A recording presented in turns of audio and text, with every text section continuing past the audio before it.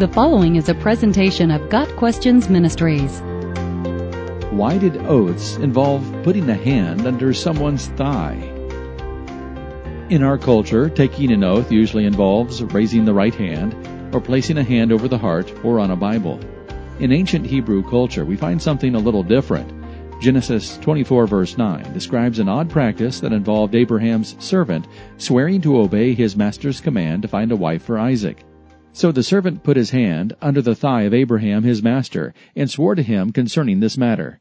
In Genesis 47 verse 29, Jacob makes his son Joseph swear to bury him in Canaan, not Egypt. The same ritual is observed. Joseph is required to put his hand under Jacob's thigh as he makes the promise. It seems strange to us, but placing one's hand under someone else's thigh had a symbolic purpose. In both cases, the request is made by a patriarch nearing death. Also, both oaths deal with family matters. In the case of Abraham and Jacob, the family was blessed by God himself. The thigh was considered the source of posterity in the ancient world, or more properly, the loins or the testicles. The phrase, under the thigh, could be a euphemism for on the loins. There are two reasons why someone would take an oath in this manner. 1. Abraham had been promised a seed by God, and this covenantal blessing was passed on to his son and grandson. Abraham made his trusted servant swear on the seed of Abraham that he would find a wife for Isaac. 2. Abraham had received circumcision as a sign of the covenant. Our custom is to swear on a Bible. The Hebrew custom was to swear on circumcision, the mark of God's covenant. The idea of swearing on one's loins is found in other cultures as well. The English word testify is directly related to the word testicles. Jewish tradition also offers a different interpretation.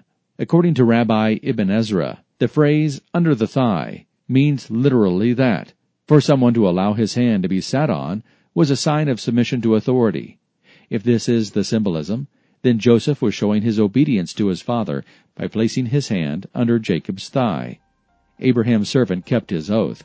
He not only obeyed Abraham's instructions, but he also prayed to Abraham's God for help. In the end, God miraculously provided Rebekah as the choice for Isaac's wife. In the New Testament, believers are taught not to make oaths, but rather to let their yes mean yes and no mean no. James 5 verse 12. That is, we should consider all our words to have the weight of an oath. Others should be able to trust our words without requiring an oath. Got Questions Ministry seeks to glorify the Lord Jesus Christ by providing biblical answers to today's questions.